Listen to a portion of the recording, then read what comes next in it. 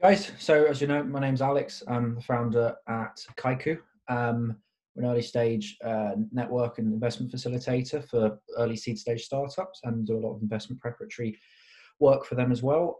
Really happy to be joined here by Sid today. Sid is investment director at ASIF Ventures, a student focused VC based in Amsterdam in Holland. So we're going to try and be talking all things VC, student, startup related today, and sort of give a little bit more insight, probably more for the sort of student demographic on how the world's working and sort of how to look a little bit more at sort of bootstrapping yourself a little bit more and alternative finance and the things around that. But Sid, do you just want to say a little bit about yourself at the moment? Just give us a bit of an update in terms of where you are and how you got here. Sure. Yeah, absolutely. Thanks. Thanks for having me on. So exactly how you described. So yeah, my name is Sid. I while I was studying in Spain, I interned at a venture capital over there, pre Series A, basically. So that's kind of where my interest in VC started. And then since then, did a couple of internships in VC startup related positions, and then since August, late August, September 2019. I'm now investment director at ASIF Ventures. So we're Amsterdam-based, student-focused micro venture capital fund. Great. So you're coming to the end of your tenure now, I believe. Yeah, So it's been almost getting it, there. it's been quite the journey, I think, from when I remember you starting that off. And it's quite an interesting team structure you've got because you're sort of all five ex and current students, you know. Yeah, so exactly. We're all ex-students, so it's a full-time position. But I mean, of course, like we have a rotating board system, so every year five people will take over the fund, so to speak. And yeah, I mean, because we're focused on students and recent graduates, like you really do want to have that lens and that student network, which in this case becomes our deal flow network. So yeah, it's quite important to have that. So it's bittersweet, but I'm happy to pass on to the next generation of student investors, let's say. So take us back a little bit because I think what's quite interesting is, you know, there's been new funds coming up in, you know, student focus in Europe recently. You've got things like Creator, set up by Jamie McFarlane, really sort of interesting stuff coming out of Founders Factory. Um, so that's sort of looking at the UK demographic and sort of, you know, you could say the dorm room of what's happening in Europe and wanting to grow that network out there, from my understanding. So what was it how did ASIF start up? Why did it start up? And, you know, how was that sort of capitalized what you guys are doing in, you know, in the Netherlands as opposed to the rest of Europe? Yeah, absolutely. Oh, yeah, obviously I have to be honest about this. I can't take any credit for it. There was a guy called Jasper Driesens here in the Netherlands who, while he was studying in Twente, I believe, started a DSIF, the Dutch Student Investment Fund. And then when he moved to pursue a master here in Amsterdam, yeah, the idea came along of, you know, why not do the similar thing here in Amsterdam? So that started 3 years ago. That was when ASIF started. And then since then, we're now in the third board year, so to speak. I mean, of course, there's a lot of administration, as you can imagine, with a public-private fund. So that took quite some time to conceptualize and yeah, really be established. And then last year was, let's say, the first investing board year, where they made three investments. This year we took over in August. There was a transition period. Obviously, you have to hand over, you know, all your knowledge and expertise for about two weeks, and then we take over from September. So since then till now, we've yeah, I can take credit for, you know, together with my colleagues for, you know, the last 7 months or so. But ASIF as a whole, unfortunately, that's out of my hands. So how's investments looked for you? Obviously, up until, you know, we're doing this in April. So up until, you know, I suppose about 4 weeks ago, it was pretty much business as usual. You know, up until that period for you. How has it been for investment for you guys this year in terms of, you know, how you've been finding people, what you've invested into, any particular focus? Yeah, absolutely. No, great question. So we're industry agnostic. So we kind of look into yeah, a lot of everything. In general, our ticket sizes, like we start at 25K, so it doesn't really make sense to go into med tech or hardware because it won't get you that far. So we do focus on, you know, just scalable software solutions. Um, And then, yeah, from there, traditionally, what we used to do back in the day when this was still possible, we'd go to a lot of events and try to talk to founders a lot. Just to build a network, talk to a lot of early stage VCs, try and get deal flow through them. Those kind of things. I think obviously since COVID, like things has changed quite a bit, considering you can't physically go to events. So we've moved that, like everyone has. We've moved everything virtual. We've tried to, I think, from a deal sourcing perspective, it's quite tough to for like outreach is now more the focus on. Traditionally, because of our tickets, like we always do convertible loans, or primarily, let's say. And I think that this is becoming an opportunity for a lot of startups to, for bridge financing. At the moment, they may. So for us particularly, it's been quite useful because a lot of startups, around there are now starting to look into, potentially getting a bridge loan from us, and then starting that as a partnership. So there are other avenues that we have to explore. It's obviously quite new, so there's still certain things that we're trying to understand and see what the right strategy is. But yeah, that's mainly it. Would you say there's a typical approach to, the work you've worked in Spain, you've been doing some work in the UK? Would you say there's a huge difference in terms of what you're doing in terms of building that sort of founder relationships? Is there a lot of, because obviously it's come out of, a university, you're quite engaged with the department. So I suppose what I'm asking is the journey of a founder and a team coming to you quite different from what you've seen in sort of Spain or the UK before? It's quite similar. Also, I think like in general, the Dutch culture is very blunt. So that's, I mean, in venture capital, it's very useful because like meetings can be very straightforward, which is great. But in general, like Amsterdam is a very, very international city. So we see a lot of different cultures. So like in terms of the way founders would typically approach us in Spain or here, it's quite similar. I think, just the process in general, especially in our case, because we do focus on students and recent graduates, they're most of the time first-time founders, with most of the time maybe 1 or 2 internships on their belt. So you're not talking to experienced founders with 20 years of experience where maybe the relationship would be quite different. In our case, we'd like to really get to know them. We're quite aware that a lot of the times, there are certain specific things like metrics at the first time that we're talking to them about them. So there's a venture building aspect to it as well.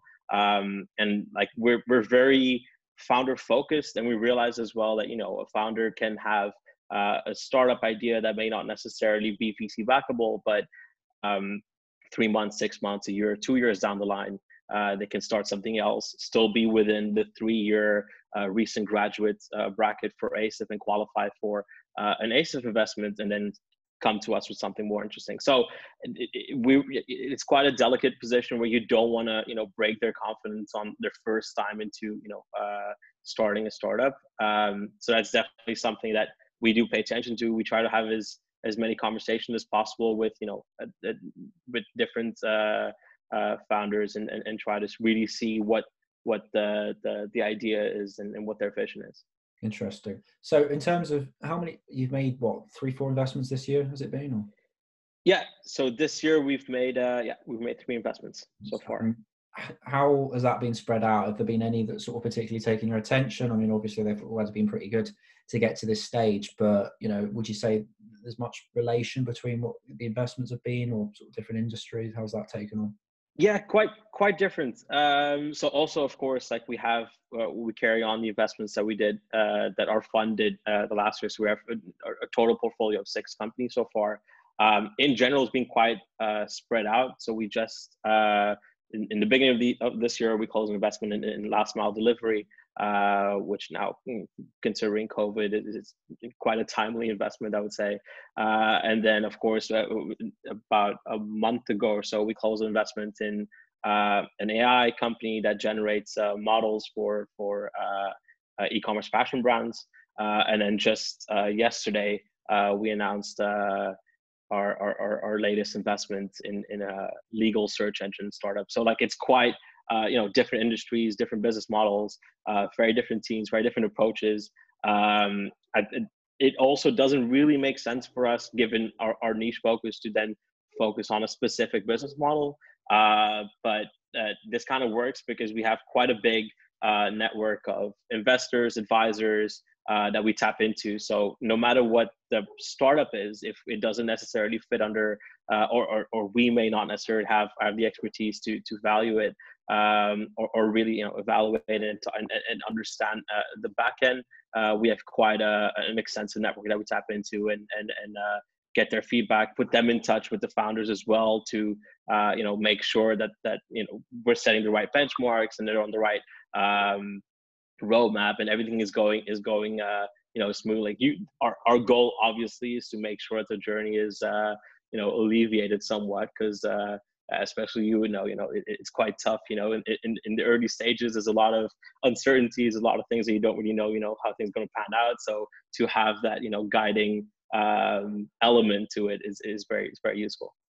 So that's actually quite a good point you sort of intersected on, in terms of working with advisors and having more of, you've got a portfolio, you've got to work with them, and for all VCs, micro or large at the moment, they've got to get a portfolio through this period, deploy more capital, work out networks, leverage, etc.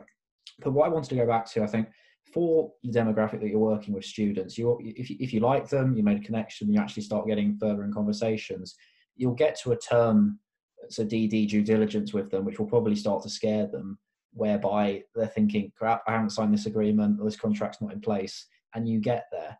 And I appreciate a lot of this falls on you, and some stuff will be outsourced, as a lot of this sort of process normally is. Is there anything that you'd say, and we'll change the conversation to a bit more sort of on COVID and what students can do to get into this, but I don't think it's something that's actually spoken a lot about enough, in terms of what a student or a graduate's interpretation of this. How do you deal with due diligence with founders if you've got them to a stage whereby you want to start working to them? What is the process, simply put, and how do you take them through that? Yeah, so I mean, again, it's quite a long, it's a whole journey, the entire investment process. So we do establish a relationship in the beginning. A couple of calls, meetings, whatever it might be, and it's all based on transparency, and we're really honest on our side as well.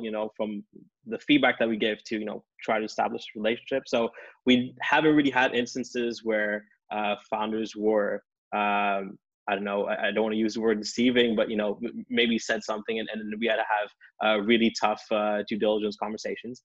This hasn't occurred yet. It's also I don't think that's something that we necessarily expect. I think that in general, it's also something that founders at this stage don't need to be intimidated by. There aren't really crazy things that you have to consider. Like, investors in the due diligence process, it's just a fancy term to just make sure that everything we talked about is as is. So we're not too critical about if you don't have certain things here and there. That's also the reason why we're there. So we'll try and make sure that if you have certain contracts in place, that at least that all of that is done before we make the investment. But we can help you with that as well. So if you come to us and you say, hey, look, we need a 25K investments for XYZ, we're not expecting you to be a company with everything that obviously need to be registered, and you need to have certain things that are just basic requirements. But other than that, there are a lot of stuff, for example, founder vesting and those kind of things that a lot of first-time founders don't necessarily know, and they really want to understand, how do we do team structure, and how do you want to, and that's something that we can help with. And it's not something to be critical about. It's not something to worry about. It's just, that's the reason why you have pre-seed venture capital funds, is to get you through that stage. So in general, just to explain how the investment process works, it's quite similar to seed stage VCs in general, but so we'll have a couple of conversations, whatever it might be, and then if we come to a point internally, so we are a team of 5 full-time board members. These decisions are made between the 5 of us. So I'm investment and deal flow director, but it's not that if I see a company that's interesting, I speak, so God speaks. It's a team decision, and then we'll do an internal analysis, which is just us deep diving into the team, the market, and that kind of thing. And then after that, that just serves as a guide for us to really understand the opportunity a little better. And we'll send that to what we call a validation loop, which is just a circle of experts, which comprises of industry experts, but also follow-on investors. Yeah. So we'll talk to, seed stage VCs that are specifically, relevant to the particular opportunity and get their feedback. And if they're, positive and it could be a potential deal flow for them, 6 months, 8 months down the line, we'll also ask like, what are the specific like KPIs or benchmarks that you would look for it to be an interesting startup. So when we do portfolio management, we know what to rely on because we know what VCs are looking for. So it's not just, gut feelings of recent graduates that are, helping a startup, which could misguide them. We really want to make sure that the information and the guidance that we're providing to these startups is based on the opinion and on the actions of venture capitals in the ecosystem. And then industry experts is also just for us to guide, to make sure that, the projected roadmap of startups that actually makes sense. The market is what it is and what their feedback is on the products. That's more for us, just to get validation of what we think. A lot of links in there with other local seed funds, so you can actually. That's it. Exactly. More interest to get them funded in the future as well. So you want to be able to understand what that, transition would be in that sense. Absolutely. And especially because like traditionally we'll do investments with convertibles and, like the goal of a convertible is to get converted into equity. So like we really want to make sure that, from day one that our interests are aligned with the founder. Because, for us to be, eventually on the cap table, we really need to get them into a stage where they get, that's it. Yeah. That's it. Yeah. That's interesting. And so actually sort of bringing it back to what we're seeing at the moment, how are you diversified for sure? You said you got one business in there that is quite sort of appropriate for, current times and things like that. How are they sort of relying on you quite a lot at the moment in terms of looking for extra capital, extra support, network facilitation? Thing is that it's now, given the circumstances, founder team, student founded, lean. So at least from that perspective, they can strap themselves through the next couple of months. Main thing that we really focus on is that traditionally after we invest, we'll have meetings twice a month, and then after a certain period, we'll drop it down to about once a month, portfolio management meetings. But now, given the process, like we're really available, at any given point. Like they all have our WhatsApp numbers. We'll try and reach out as much as possible. We really want to make sure that they're doing fine, and that if something arises, that we can be there for them. It's a really tough period for everyone. I think especially like sales conversations at this point. It's here in the Netherlands, like it's really on pause. You don't want to. Corporates don't really want to have these conversations when a lot of them are defaulting on rents. So I think this is something you want to postpone. And our main advice to our startups is just to focus on stuff that they can manage. So the KPIs that we set up. So whenever we invest, we will make a 100-day plan. And then, from there, like really try and double down on the KPIs that we have and try and get them through the whole process. And we have, like I said, bi-weekly meetings and things like this. But now what we've done is we've basically just disregarded everything that's not in their hands, such as like sales and everything. And what we really focus on is product development and stuff that is just stuff that they can manage and just take the next, weeks or whatever they are able to do. That's it. That's the thing. Interesting. Okay. So I suppose where it could leave us is, I think, as you know, we do a lot of work over here with universities, innovation teams. Really different over here in the UK as opposed to how typically they've operated in Europe. Europe's very hands-on, with local sort of innovation schemes. Take HEC Paris, the business school, big partner of Station F. Very hands-on. St. Garland's another good example. With Start Summit, you guys have got the Next Web on your doorstep, haven't you? So I think it makes life very different in terms of what students see and interpret through the courses and starting up a business. What would you say are the main words of advice that you'd give to entrepreneurs looking to start up, especially at the moment, in terms of getting them going, keeping the confidence, and potentially even involving themselves with with ASIF in the future, to actually get to a stage whereby they could have a really serious conversation with you? I think honestly, like especially now that everyone's pretty much in self quarantine, just reach out to as many people as possible. Schedule calls, just talk to them and get some feedback on whatever the idea is. See if it's something that's scalable, something that has merit to it. And with us as ASIF, like we're always reachable, so we're always open to have conversation with founders. Yeah, I think now it's quite tough to get back to everyone because deal flow has gone up quite a bit because of like I said earlier, like there are a lot of startups are looking for bridge. There's a lot of startups that are like now, especially because everyone's at home. You have an idea and all you need is Wi-Fi, decent Wi-Fi. You can start a company. So like people are in the idea because the number of times you've broken up, it's not. But so you have I mean you have ideation and then you just want to reach out and make sure that this works. So I think that's really what people like us or companies like ASIF are there for. But there are a lot of other examples like within any student network, like whether it's a particular professor at a university that has a particular expertise in something and you just want to get their feedback, or if it's a colleague or a friend of your but just talk to people. Like I think that's the main thing, is that a lot of people just internal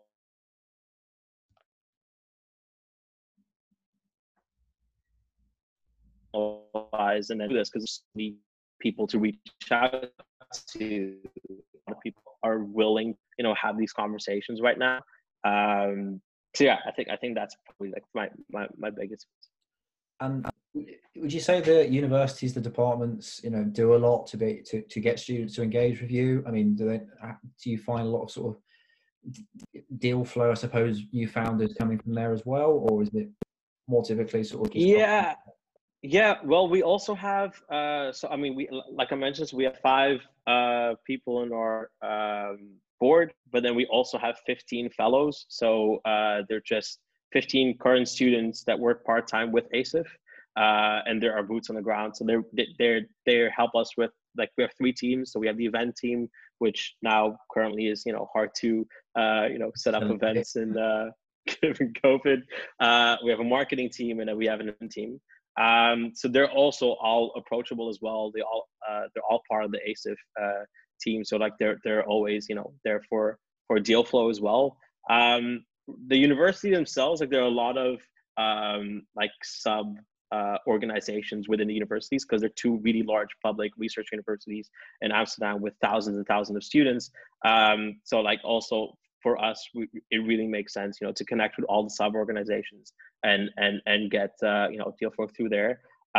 In general, like that's also the reason why we organize all these events. We put a lot of effort into doing this, is to get the whole community organized and get them all know about what ASIF does. You do.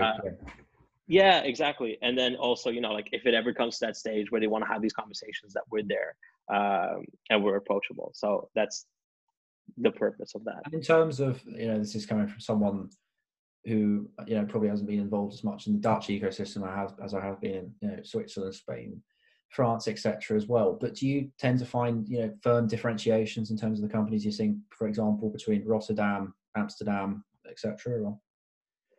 Yeah, I think that there's always going to be some sort of a link to like what the strength of the university is like in the particular city. So certain cities have like, really strong research universities in, particular fields. Like Wageningen, for example, a city in the Netherlands, is really focused on agriculture. It's like, it's considered food valley of Europe or the world. So of course, like, you'll have that sort of that respect. But I think that in general, like students, or, if you're a first time founder, you're always going to create a solution based on whatever you're facing.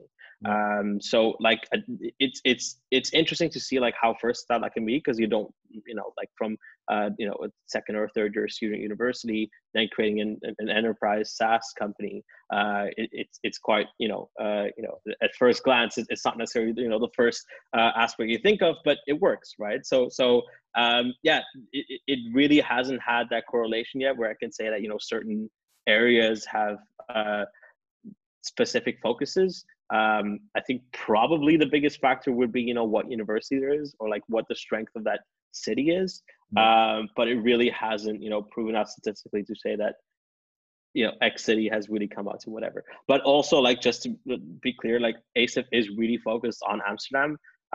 So like, I'm sure that there are other funds in the Netherlands that may disagree with what I just said, because they have a focus on, much more of the Netherlands. So yeah, I'm just speaking out of gut and not necessarily out of data. So any predictions when you think what's going to happen with you in terms of funding at the moment for the end of the year? Do you think this is going to, I mean, we keep seeing more lockdowns. Just had a notification here in the UK, another 3 weeks, which is, completely understood. But yeah. You're obviously moving off in July, August again, and recruiting a new team in. It's probably going to be an uphill struggle for them now. In what way? Sorry. In terms of them looking for new deals and picking up a new reign from you guys. Yeah, no, absolutely. I think like this is something that like we'll kind of have to navigate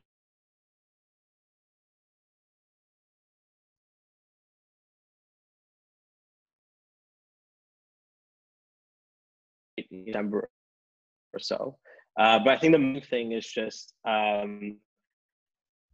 third stage fund or pre-seed in our case, our exit horizon is around something like this. So like the startups that we're focusing on, like you really need to make sure that the main thing you want to look at now is like, is the exit horizon changing 10 years? So if you're looking at a startup that's doing, something for fun, like whatever it might be, pick an industry, pick a business model, will that specifically be disrupted like in the next 7 to 10 years because of what happened now? And in a lot of the cases, it's not the case. I think it's like consumer behavior may change, and they may be like, for example, I think maybe the remote work space is going to get more interest because a lot of companies have realized that it works. Maybe productivity is is a little lower, but then there are other tools that can help on that side. So that could definitely be a growth area in the next decade or so. Same thing with healthcare. But in general, when you look at like, general consumer behavior, I don't think at this point that is going to change that much 10 years down the line. So when you look at startups that we look at, given that, their exit is going to be, it's still around 10 years or so, I don't think that your investment thesis fundamentally needs that much changing. But again, like this is something that we're about 2 months in or so. So probably, a couple of years down the line, we'll really know the impact of how much it changed. And this is something that overall investment strategies always change, right? Like trends happen. So like, I mean, of course, like if you take a VC of 10 years ago, and you take, the entire fund strategy of then and you copy paste and you put it in now, it just won't work because so many things evolve. So I think that it's like with the storm, like a lot of opportunities will arise. So deal flow will always be there. They may even be, necessity entrepreneurship for, students who may not necessarily be able to land an internship or a junior position. They may have an idea that, could potentially work. And now is the perfect time to, try it out and give it a shot and really double down on it. And that's something that for ASIF is, if you can't, if that creates more deal flow, I think they might have the opposite problem. Well, they'll have to do, even more filter through. Yeah, absolutely. So yeah, there's that aspect. Let's see.